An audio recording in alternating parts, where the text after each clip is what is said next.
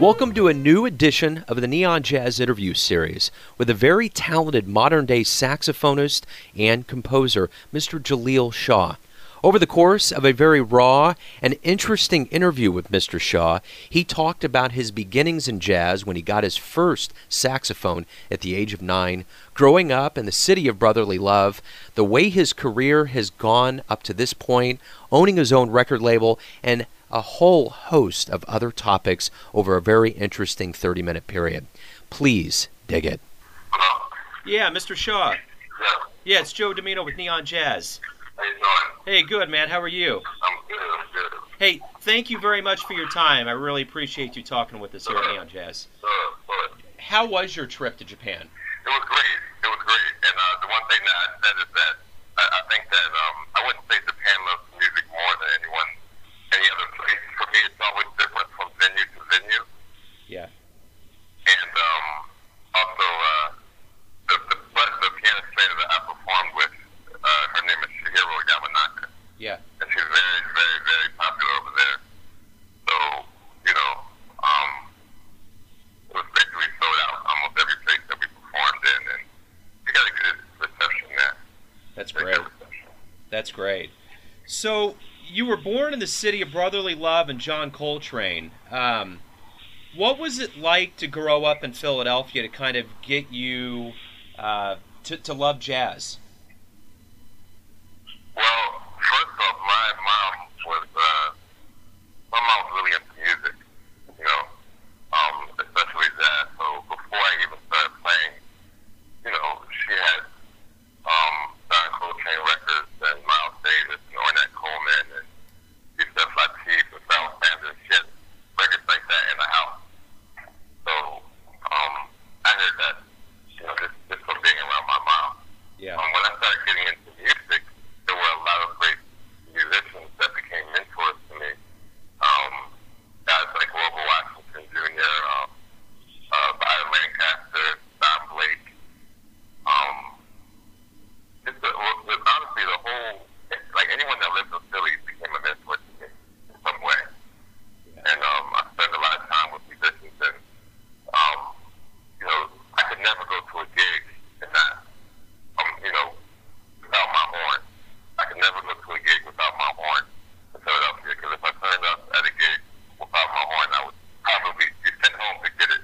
But they always wanted you to play. They always wanted you to sit in, So it was really a great place, very motivating, very inspiring place to grow up, because I felt like everyone was family. Everyone wanted to do well for the most part. When it came to musicians, it was really a great environment. Right on. So, when did you start playing the saxophone, and why did you pick that instrument?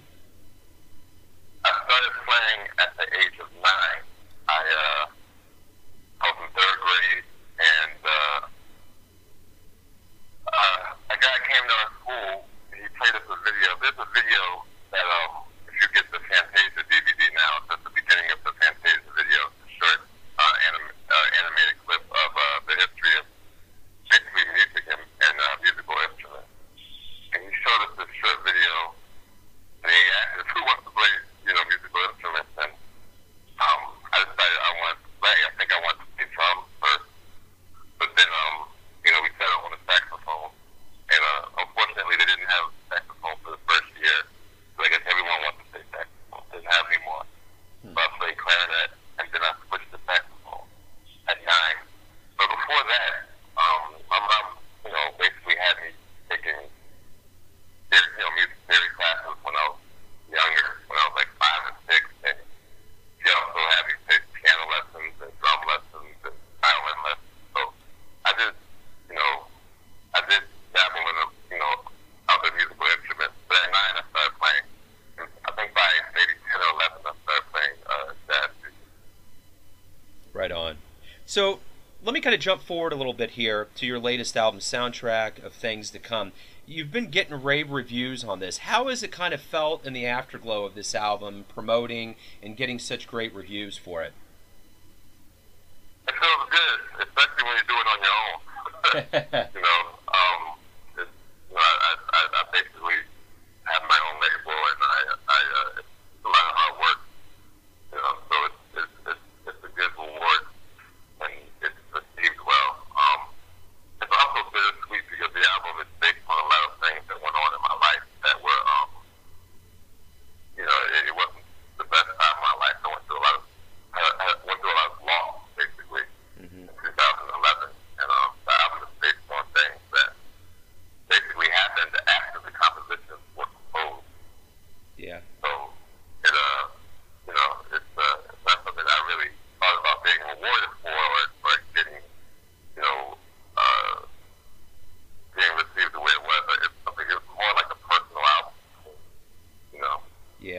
Absolutely. So you're the owner of Chengu Records, which I would think for any musician to own and run your own label would be the biggest dream in the world. What is it like to own and run your own label? Well, it's a lot of work. It's a lot of planning. And it's just, I feel like right before I'm going to record, now I almost feel like I'm bracing myself for like almost a shutdown for the whole year. And it's not really a shutdown because it's not like I stopped doing the things that I need to do. I still play other gigs and I still try to focus my band, but a lot of the work is just, making sure the album is mixed right, making sure the album is mastered right, making sure the artwork is right, making sure certain codes go on the CD so that I get my publishing credit if the CD is played online, making sure the album makes it to iTunes and the album's being distributed right, making sure I get I get the right kind of publicity and I'm marketed the right way. These are all these things.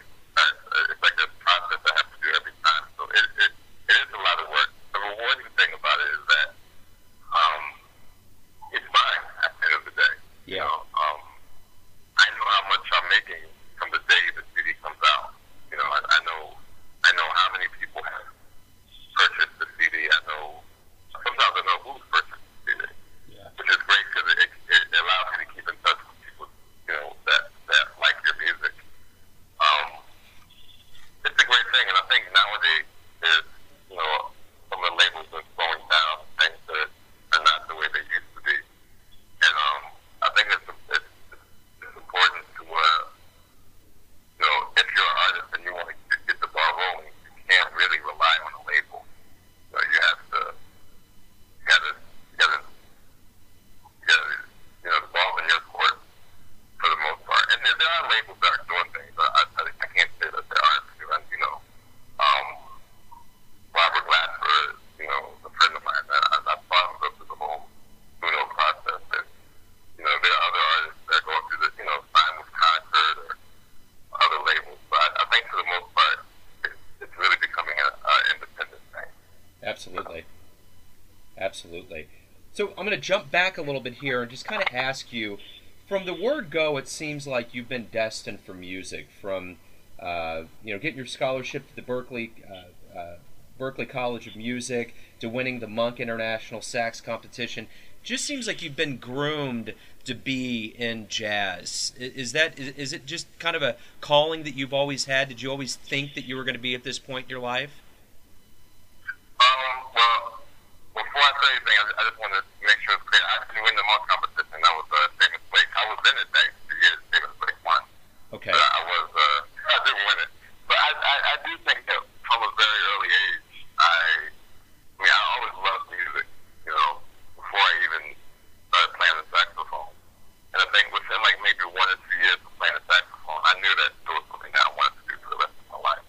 Yeah. I really jumped into the music game and really, at a very early age, I was performing, almost immediately after it, I really started learning how to improvise. I was performing regularly. So it just basically became my career, it became something that was just like getting up every day and brushing your teeth. You want to play and, you want to try to continue to grow with meet other people and, it was something that I never really thought about, I guess. Yeah. It just happened. Yeah. I realized I wanted to do it, and I didn't really push hard. It was just something that I was, when you love something so much. Yeah. You have no choice but to do it. Absolutely. What was going through your mind when you really played your first professional gig? Well, I don't even remember. But the one thing I do know is that when I was young, I think the next another reason why I continued to play is that I was having a good time. Yeah. I was having a good time. Just like for me, it was like, kids going out and playing basketball or playing football with some friends.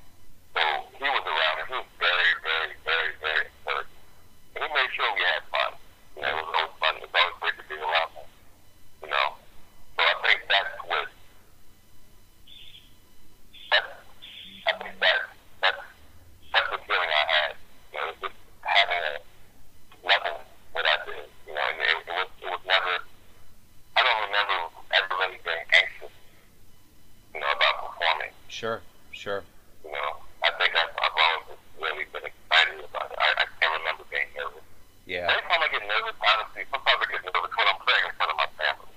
Yeah. You know. But other than that, I don't ever remember getting nervous even from a kid. Right on. So, speaking of performing, you performed in the Roy Haynes Quartet. You performed with Tom Harrell, Jason Moran, Roy Hargrove, Chick Corea, Jimmy Cobb, on and on. What is it like to share the stage with luminaries like that? It's amazing. It's amazing. You know, it's something that I'm thankful for every day. You know, it's funny because yesterday I was just thinking about that. I was just thinking, like, I was reading, I guess USA Today has a feature of Chick Corea, you know, talking about his gadgets and stuff. And I was looking into it, and I was like, man, you know, Chick's a great musician. And I almost forgot I had played with him. And I realized that, man, I've played with Chick Corea. It's pretty amazing. It's a great feeling, and I think the beautiful thing about it is all of these musicians that you named, they really love playing music too. Yeah. You know, and I think the beautiful thing that I've seen, you know, I guess when you're younger and you hear about these musicians or you see them playing and stuff, you don't know how they're going to be personally. You know, you don't know how your experience with them is going to be. But, you know, for the most part, my experiences with these great musicians have been very, you know, humbling, and it's been like a kinship. It's never a lot of ego, you know, going around. It's always loving music and just wanting to play. Absolutely. So I think that's the beautiful thing about, you know, when you meet someone that you revere as a superstar, and you meet them and they're just, you know, they're everyday people that just love to play music. Yeah, absolutely. In 2005, your debut album comes out, Perspective. Rave reviews, things start beginning. What was it like to release that first album and get such a great response? It was great. It was great. I actually, with that record almost didn't come out. Actually, Interesting. I went through a lot of things with the record label, and at the last minute, I didn't want to put it out. But I talked to some people, and they're like, just go ahead and put it out. And that was another record that it was just that was a great time. We had a great time in the studio recording, you know, with the band that I was playing with, you know, at the time. Well, the guys that I had known for a while, you know, from different places. I came in, play guitar. I went to Berkeley with Robert Black, I met him. He was one of the first people I met when I moved to New York. Jonathan Blake, you know, well known as a kid, and Mark Turner, one of my favorite saxophonists. So for me, just to have that band alone was like a dream, you know, because we all really clicked so well together. I feel like regardless of what we would play, I felt like it would be like an album that would just feel comfortable. It just felt good. And I like bands like that. You get together with people that you really have a great relationship with as friends, you know, and the music just comes out. Absolutely. You know, good. Right on. So we've talked about who you played with. When you think about the world of music and jazz, who comes to mind that you would really like to play or gig with at some point?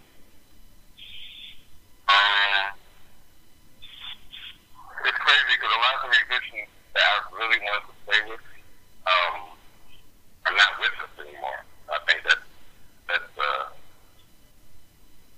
I've always dreamed of playing with Smokey Miller. Yeah. I wanted to play with Andrew Hill.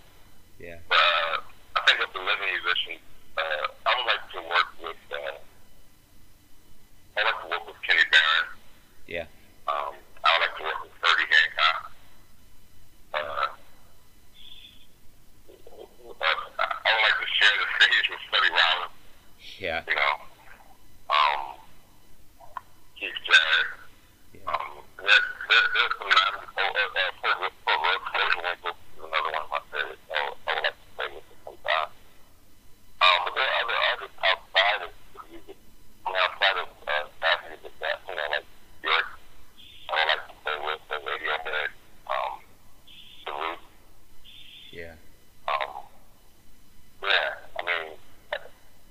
feel as though I would like to play with as many people as possible, to be honest. Yeah. You know, I've had many great musical experiences, you know, and I feel like just leaving myself open to do those things, you know, just creates so many opportunities, you know, to create amazing music things that you never even thought about. Yeah. Yeah, without a doubt. You know, you listed off some amazing names there, so this kind of leads into my next question. Who are your heroes? Who are my heroes? Well, I think my heroes, from a kid, I think about my the person that probably made me decide that, or made me love the music, or made me really get into the saxophone and composing, was Bobby Watson. He was the first person that I heard, and I felt like this is what I want to do. You know, I was a Bobby Watson fanatic, you know. And I still am. I'm a big fan of Bobby Watson. But I'm also, you know, a fan of, you know, because Bobby inspired me to listen to many other musicians. And I was listening to Bobby, I was listening to the Cannonball. He inspired me to go back and listen to Bird more. You know, I'm still, you know, forward by. I love Lee Conant. Yeah. I love Johnny Hodges. Yeah. Wayne Shorter, Train, Bill Allen, Bill Henderson.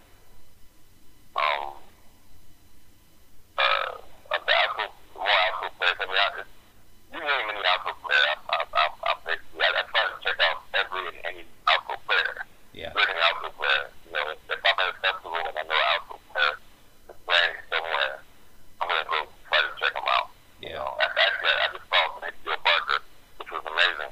Yeah. I was playing with Carrington and Joe Barker was there.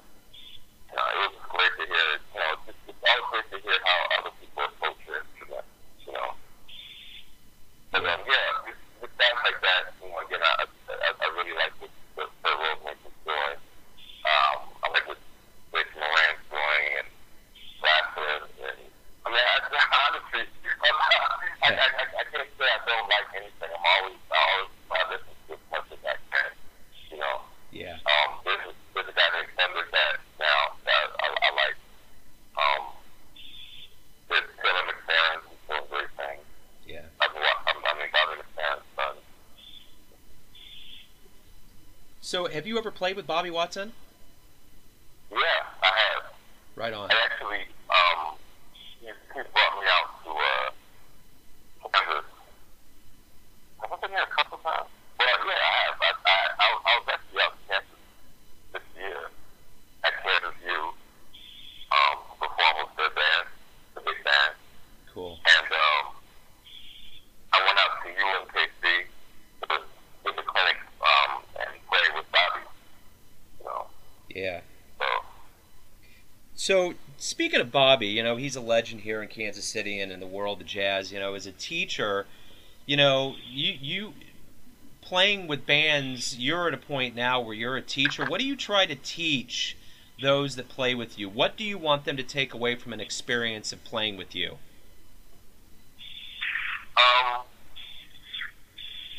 I think just to be open to many styles of music and many eras of music. I think today sometimes you see people that are, I don't want to say that they're stuck, because if they love doing what they're doing, then that's great. I wouldn't say stuck, but they might not want to play something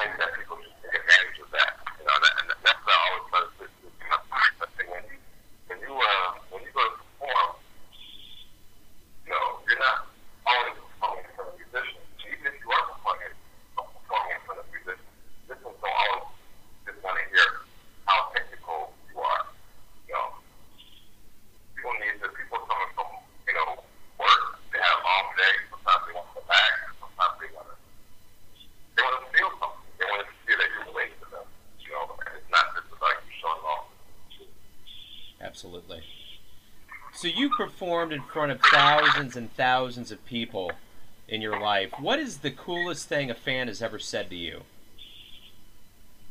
The coolest thing a fan has ever said to me. You know what? It's funny because I don't consider her a fan, but my cousin, I think I wouldn't say, I think it's just a good thing. It made me feel good. My cousin, who I hadn't actually talked to in a long time, sent me a text message. He was actually, maybe it's cool to just send me a text message if he said, well, I've been having to work a couple of days, and I didn't know what to do. I wasn't feeling good. And she said, I came home and I listened to, I took the day off and I listened to your lecture, back to back, and she said, I can't tell you how much better it made me feel listening to you. I can't tell you how much it did me, Yeah. And that, I felt like that was like, man, like, I wanted to get in my car and drive down where she was in Tucker. Yeah. And, we talked later and she told me this was going through it. It was pretty rough. Yeah. So I just felt like, man, if that's how my music is affecting people, that's what I want. Yeah. So it made me feel good that, my music helped in that way. Yeah, absolutely. What is the key to you being, when you wake up in the morning, what inspires you to want to make music and make it the way you do? I think this life, being thankful that you have another day and just having this life experiences, inspires me. One thing that, where Hank still says, because every day is a blessing, Yeah. to be able to wake up every day and do whatever, you want to do. It's really, like, you really take that for granted, sometimes. So I think about that every day, I think about that every day that, you never know how long it's going to be on this planet. None of us, And I think it's important to take advantage of life. To take advantage of the things that you want to do in life. And also to live,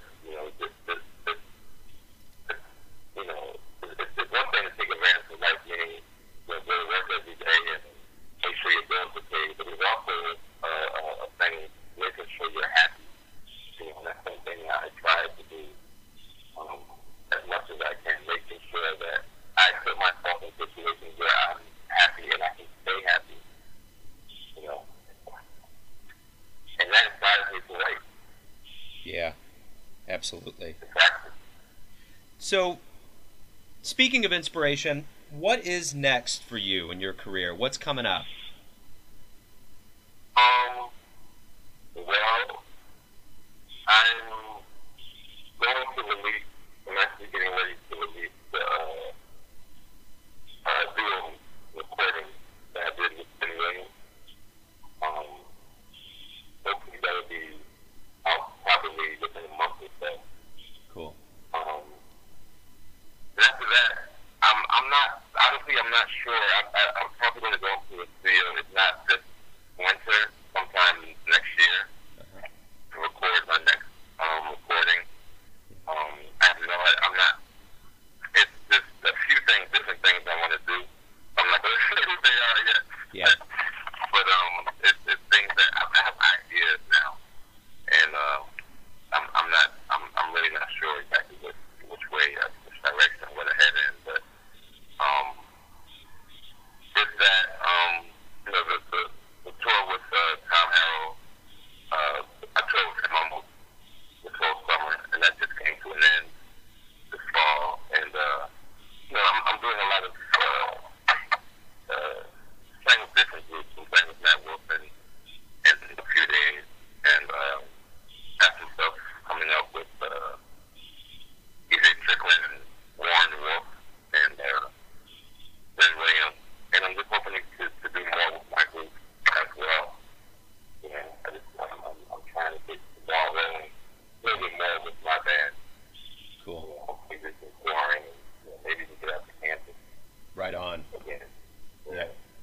to see out here.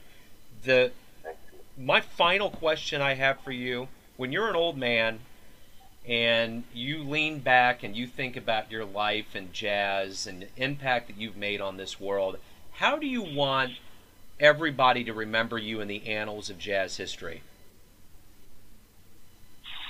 I don't want everyone to remember, that's not something I don't think about that at all. You know, I just hope that now that my music, you know, touches people and inspires people to enjoy their life. And I just want my music to make a difference. Yeah. You know, just like it made a difference in my cousin's life. You know, I think that's all I can really ask for. That my music can help people and bring people together. You know, I think that's what I want. And if someone, you know, maybe if anything, remember someone that just loves music and loves life. Right on. Well said. Well said. Thank you very much, man. I love your music. I'm thrilled that you took the time out to talk with me today. And, man, keep on keeping on. It's great stuff, man. Thank you. Thanks for listening and tuning in to yet another Neon Jazz interview, where we give you a bit of insight into the finest players in New York, Kansas City, and spots all over America, giving fans all that jazz. And thanks to Mr. Jaleel Shaw for his insight and stories. If you want to hear more interviews, go to Famous Interviews with Joe Domino on the iTunes Store or visit theneonjazz.blogspot.com for all things neon jazz. Until next time, enjoy the music, my friends. Neon Jazz.